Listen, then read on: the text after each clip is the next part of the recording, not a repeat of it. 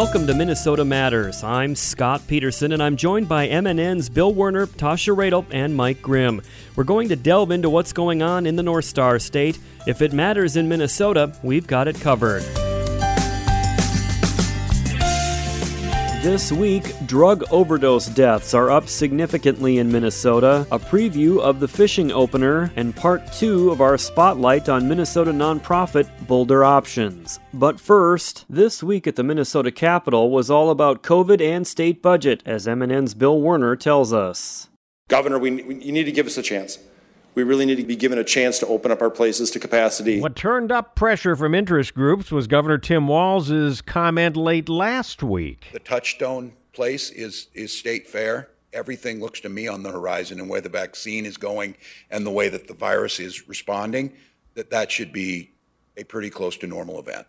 The governor is saying we'll have a pretty close to normal state fair. And if that's the case, my goodness, it's clear the emergency is over, said House Deputy Minority Leader Ann New Brindley, as Republicans called on Walz to set a clear date for totally ending his COVID emergency powers. Removing restrictions on schools, businesses, places of public accommodation, and youth sports, those mandates should all be lifted.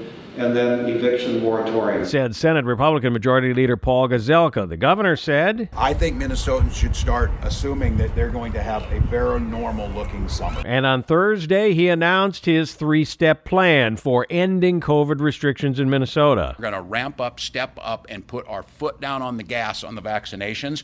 End the statewide COVID-19 restrictions by May 28th, and we'll drop the state mask mandate by July 1st, or if we can hit 70% vaccinations. The governor says outdoor events would be the first to see the end of restrictions. That happened at noon on Friday. No capacity or distancing outside at outdoor events. No mask requirements for outdoor venues smaller than 500, meaning if you're at a large stadium like the Twins game or the Saints game or at a music festival, you'll still be wearing masks till we hit that 70% or till July 1st. Mandatory closing times for bars and restaurants ended. Indoor restrictions were eased. Most indoor restrictions will end May 28th in time for Memorial Day.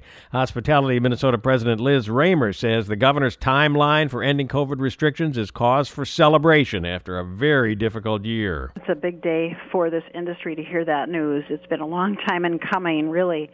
You know, this industry over the past 60 weeks, really the operators and their employees enduring lots of personal and professional sacrifices. Raymer said brighter days are ahead, urging Minnesotans to support local hospitality businesses as soon as possible. But Senate Republican Majority Leader Gazelka says with the progress Minnesota has made in vaccinations, COVID restrictions should end immediately. He says some health community leaders offered a compromise. Anybody that's had a vaccination does not need to wear a mask right now. That came from the health community, and so it was an opportunity to find a compromise that unfortunately the governor missed. Walz responded his job is to keep Minnesotans safe and navigate the state through an unprecedented pandemic. The politics of COVID has overshadowed a lot. That's not a time for this today. Minnesotans have worked hard. They deserve to have some joy and look to the future, and my job now is to get back in there and continue to finish this thing off and work with them on a budget. Republicans want Walz to relinquish his emergency powers, which would immediately end COVID restrictions. How much that demand factors into end-of-session budget negotiations remains to be seen. But Senate Majority Leader Gazelka did say about the governor's latest rollback of COVID restrictions. I had a number of conversations with the governor, but frankly, not one thing that I recommended was adopted. And as lawmakers and the governor try to agree on a state budget so the legislature can pass it before the deadline, 1 week from Monday, Gazelka says Democrats need to put federal stimulus money on the table in negotiations. If there's not offers using federal stimulus money, that's the $2.6 billion of extra money that we could use in many of our budget categories. It will be more difficult to get done. At least as big a sticking point is Democrats' plan for a tax increase on the wealthiest Minnesotans and large corporations. They say it's needed to help those who have suffered economically during the pandemic and to make investments for the future. Republicans respond they will not raise taxes with a state budget surplus and billions of dollars in federal money coming in. In other notable areas of this week's budget negotiations, Republican Senator Bill Ingebrigtsen from Alexandria threatened there will be no money for state parks and environmental programs after July 1st unless the Walz administration drops its plan for new clean cars emission standards. The governor's response: The idea that you would shut down government, shut down funding, because we're doing what 15 other states and most of the rest of the world has already done doesn't really make any sense to me. Senate Majority Leader Gazelka later softened Republicans' demand, saying they don't want clean cars emission standards implemented, but are willing to wait 2 years to see what the industry does. You already see manufacturers moving towards electric cars. Why force people into them before they want them? Tense moments this week between negotiators over police reforms in a bill the Minnesota House passed, but which are not in the Senate's public safety funding bill. New Hope Democrat Cedric Frazier. I live about less than 7 miles from you, Senator Limmer. I shop in some of the same places. I even worship at the same religious establishment as you as well. We live in the same Minnesota, but I got to tell you, I do absolutely experience this Minnesota differently than you do. And in large part is because of my skin color. Republican Senator Warren Limmer from Maple Grove responded. Frazier doesn't know him well enough to say that he approaches community issues differently. I would hope that you would keep personal comments out of a public policy discussion, especially making conclusions on how I look at particular issues. Governor Walz has basically said police reforms will be part of end-of-session budget negotiations. But the question is, would he risk state government shutdown to get them? Scott? Thank you, Bill. We'll have more Minnesota Matters after this.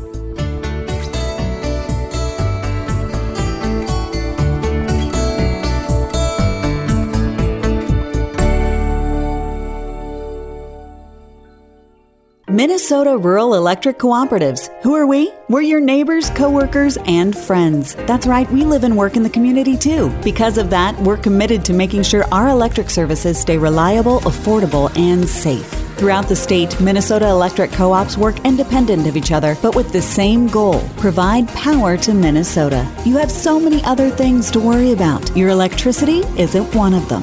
Minnesota Rural Electric Cooperatives, bringing power to the people of Minnesota. Hi, I'm LeVar Burton, and I'm proud to be a book person. How do I choose a book? Sometimes it's the cover, sometimes it's the title. I guess I'm pretty visual. If a book's really impressing me and the writing is really good, I will peek and see what the last paragraph is, because the endings of books should rock you. I am a book person, and if you're a book person too, read to a child and spark a lifetime of ambition. Join me at bookpeopleunite.org, because reading is fundamental. A public service announcement brought to you by Reading is Fundamental, Library of Congress, and the Ad Council.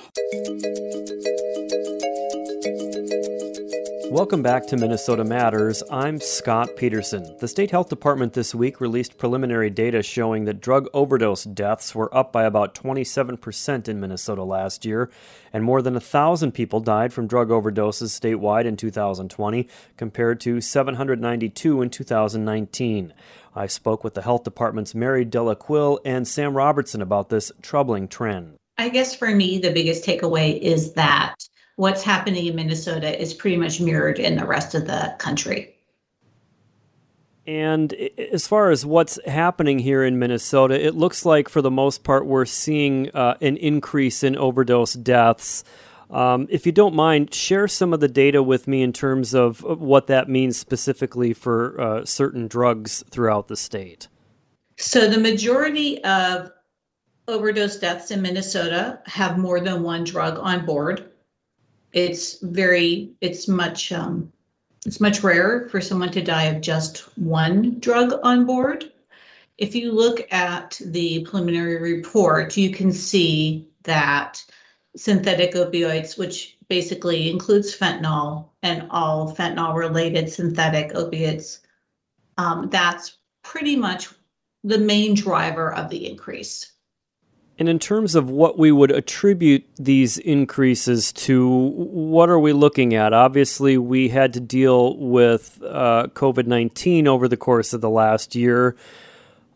Is that the only reason, or are there more that we can come up with?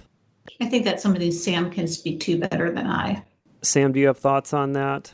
Hi, Scott. That That's a great question. So I think that while we can't definitively say what is impacting the drug overdose rates in Minnesota, I think that it is fair to say that this large increase is certainly overlapped with the COVID-19 pandemic, and also likewise nationally. So I think it's fair to say that there may be some impacts from the COVID-19 pandemic impacting people receiving the treatment and recovery supports that they need to prevent overdose. And so I think that is one thing. I think that another thing that Mary hit on that is really key is the increase in fentanyl-related overdose deaths, and really working to get the public health message out there that you never know what is in your illicit drug supply, and that you should always assume that it may have fentanyl in it. Opioid and other drug overdoses is something that state health officials and state law enforcement officials have been working with quite some focus over the course of the last several years to try and prevent. So how are we seeing the numbers go up with all of these prevention methods in place and more even forthcoming? That's a really great question. And it is, in the world of prevention, it is really, really difficult to measure the impacts of prevention. But it is important to remember that without prevention efforts, these numbers could look even worse. However, we are working really closely with community and faith organizations across the entire state to strengthen prevention efforts. We work with local partners across the state to provide effective linkages to care to people with substance use disorder in a culturally responsive manner, as well as working harder than ever to get naloxone, also known as Narcan, in the hands of people at risk for opioid overdose as well as their loved ones. And Sam, you mentioned obviously people don't necessarily know what they're getting when it comes to illicit drugs that they may be taking. Do you have any advice for listeners out there, or for family members or loved ones of people that might be struggling with drug addiction or abuse? Where can they turn if they're desperate right now? That's a really great question. So people who are suffering from substance use disorder and their families, it is important to know that, especially now that we're 1 year into the pandemic, substance use local organizations that serve people with substance use disorder with treatment, recovery supports, and harm reduction services are essential and open and available to people who are suffering from substance use disorder. And so even during the COVID-19 pandemic, these services are available to people. And there are resources online through the Minnesota Fast Tracker for people to find substance use disorder resources in their area. And Mary, and if I could add to that real quickly, Scott. Yeah. Also on knowthedangers.com, which is a collaboration between like the Department of Human Services and MDH, there's also a lot of information on that where people can turn, and we're going to have a much stronger presence on that website shortly. Good to know. knowthedangers.com. Thank you for that, Julie. Mary, I was going to ask you, we've got this information, we've got the numbers here. How do we use that information in prevention efforts moving forward, whether it be from a law enforcement standpoint or from a legislative standpoint? What do you do with this information? Well, I'm really the person who just analyzes the data and gets the information together for exactly what you said, for prevention efforts, for policymakers. But that's not my field of expertise. I just try to provide the best data as quickly as I can so that they can use it to make good decisions for all Minnesotans. Thank you to my guests, Mary Della Quill and Sam Robertson with the State Health Department. Minnesota Matters returns after this.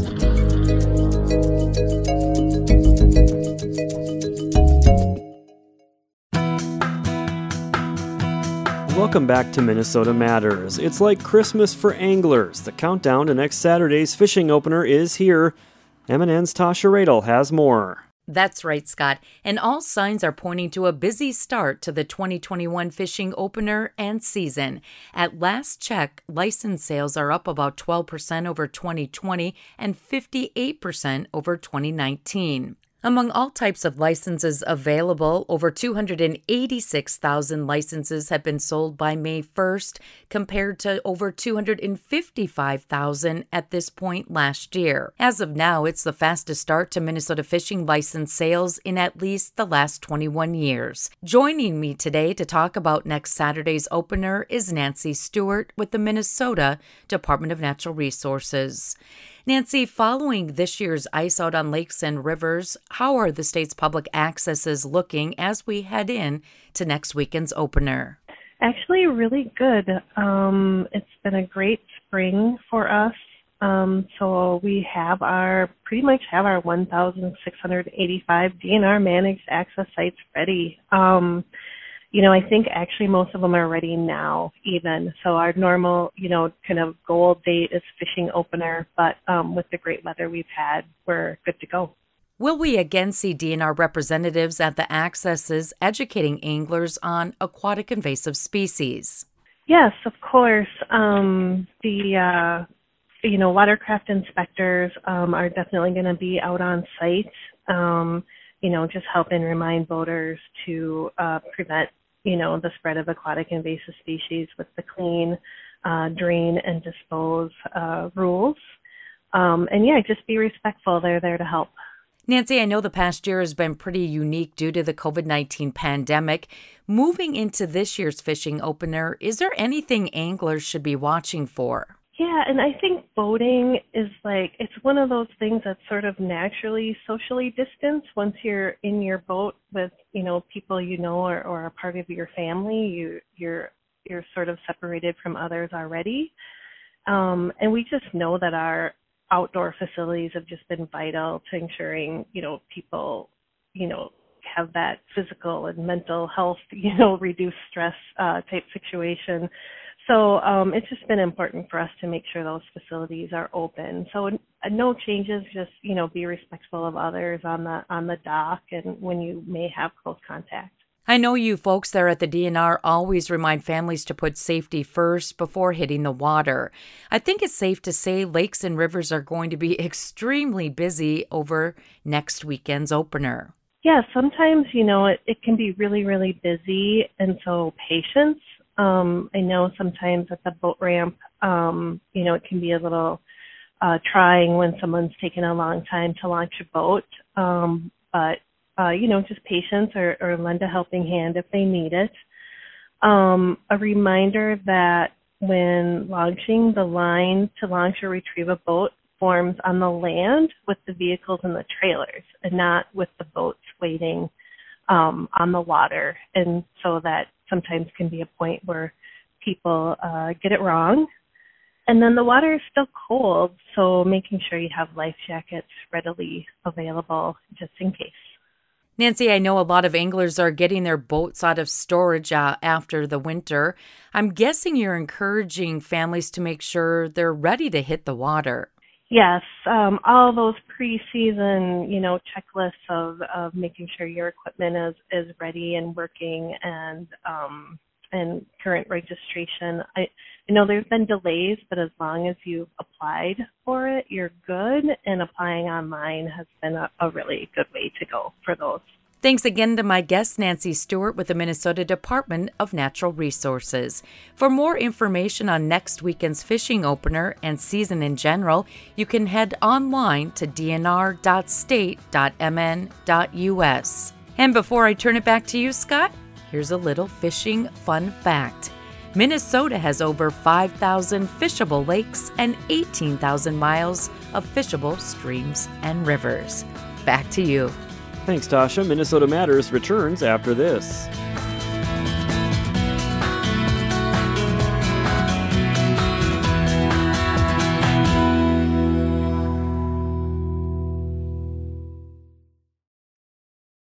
Quitting smoking or vaping can be difficult, and it can be even harder during times like these when stress is often higher. Finding healthy ways to manage that stress without nicotine is important. For Minnesota residents who are ready to quit smoking, vaping, or using smokeless tobacco, Quit Partner is ready to help. Through a family of free programs, Quit Partner offers free support like one-on-one coaching, emails and texts, educational materials, and quit medications like patches, gum, and lozenges delivered by mail. In fact, a mix of quit coaching and quit medications can help double a person's chances of quitting. No matter what support a person would like to try through Quit Partner, it's always judgment-free. And now that Minnesota has raised the legal sales age for tobacco to 21, residents may be looking for quitting resources now more than ever.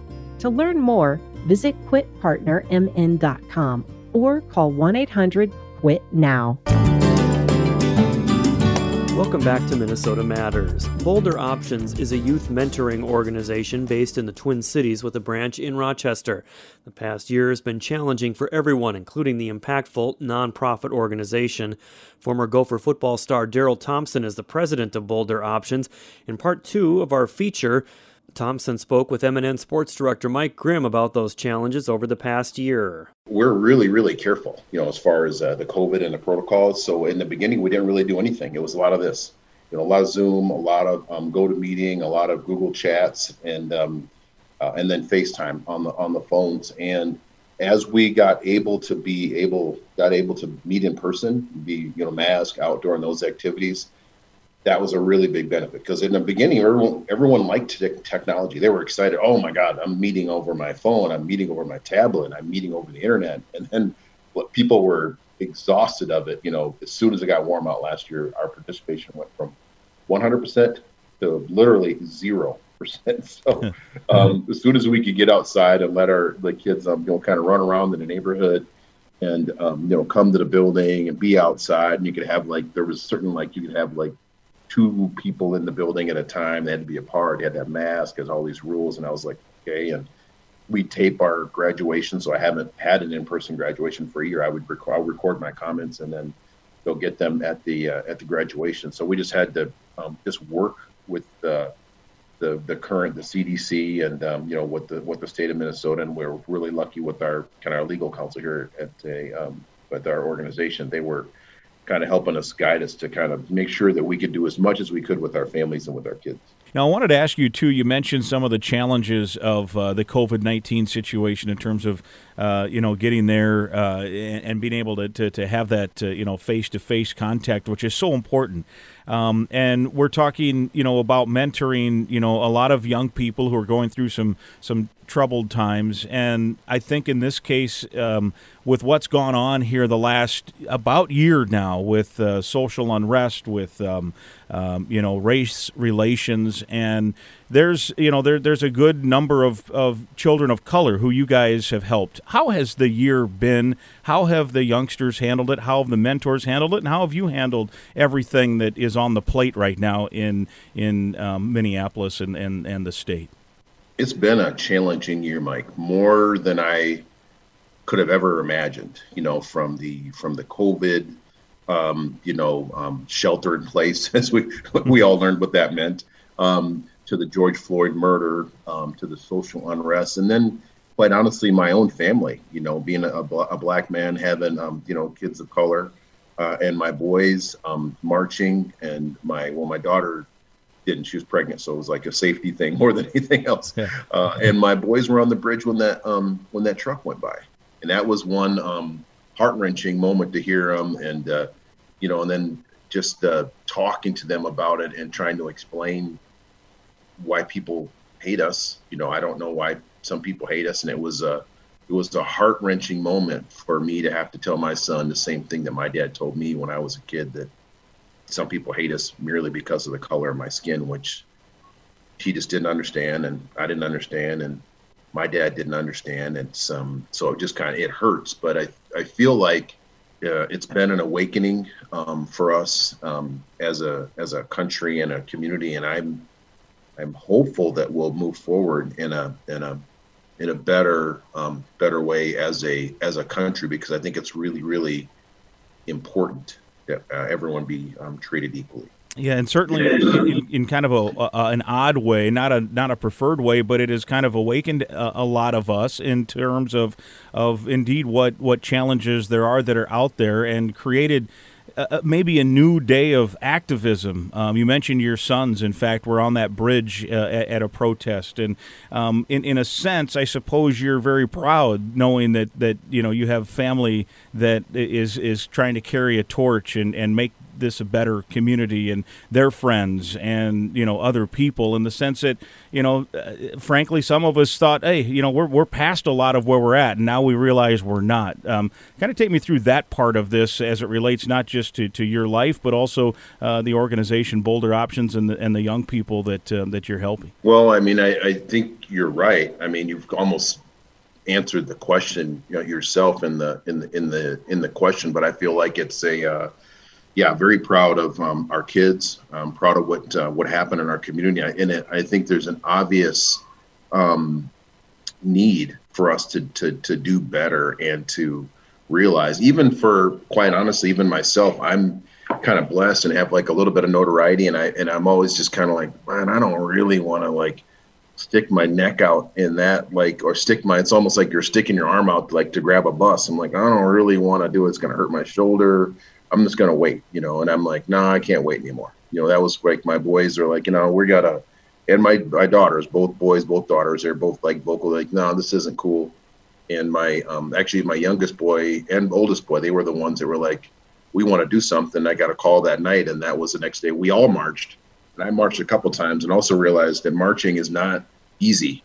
It's actually, it's like, we're marching, we're going to meet somewhere, we're going to walk. There's not really a prescribed, like, how far we're going to walk. And I quite honestly wore down like 2 times. I was like, oh, I got to have tennis shoes on. I got to be like, hydrated. This is not a easy, ended up walking one time 8 miles and another time 7 miles. And I had these little like kind of cool boots that I just wear. And I thought I walk around all the time in these, but they're not good for 7 or 8 mile walks. They're meant to like come in and out of buildings and, walk around, walk to the car and all that stuff. One more time, give us the info on the webpage, and if people want to help, maybe they want to be a mentor, maybe they want to, help the organization monetarily or what have you. What's the address and how can they help? BoulderOptions.org, and Boulder does not have a U in it, and that's the best way to get in touch with us. That's Daryl Thompson, president of Boulder Options. Again, for more information, you can go to boulderoptions.org. They're hosting a fundraising golf outing in Lakeville in June with spots still available. You can sign up on the webpage. You can also find other ways to help and have an impact on the community on that website. That's going to do it for us for this week. Thank you for listening, and please tune in again next week for Minnesota Matters on this MNN station.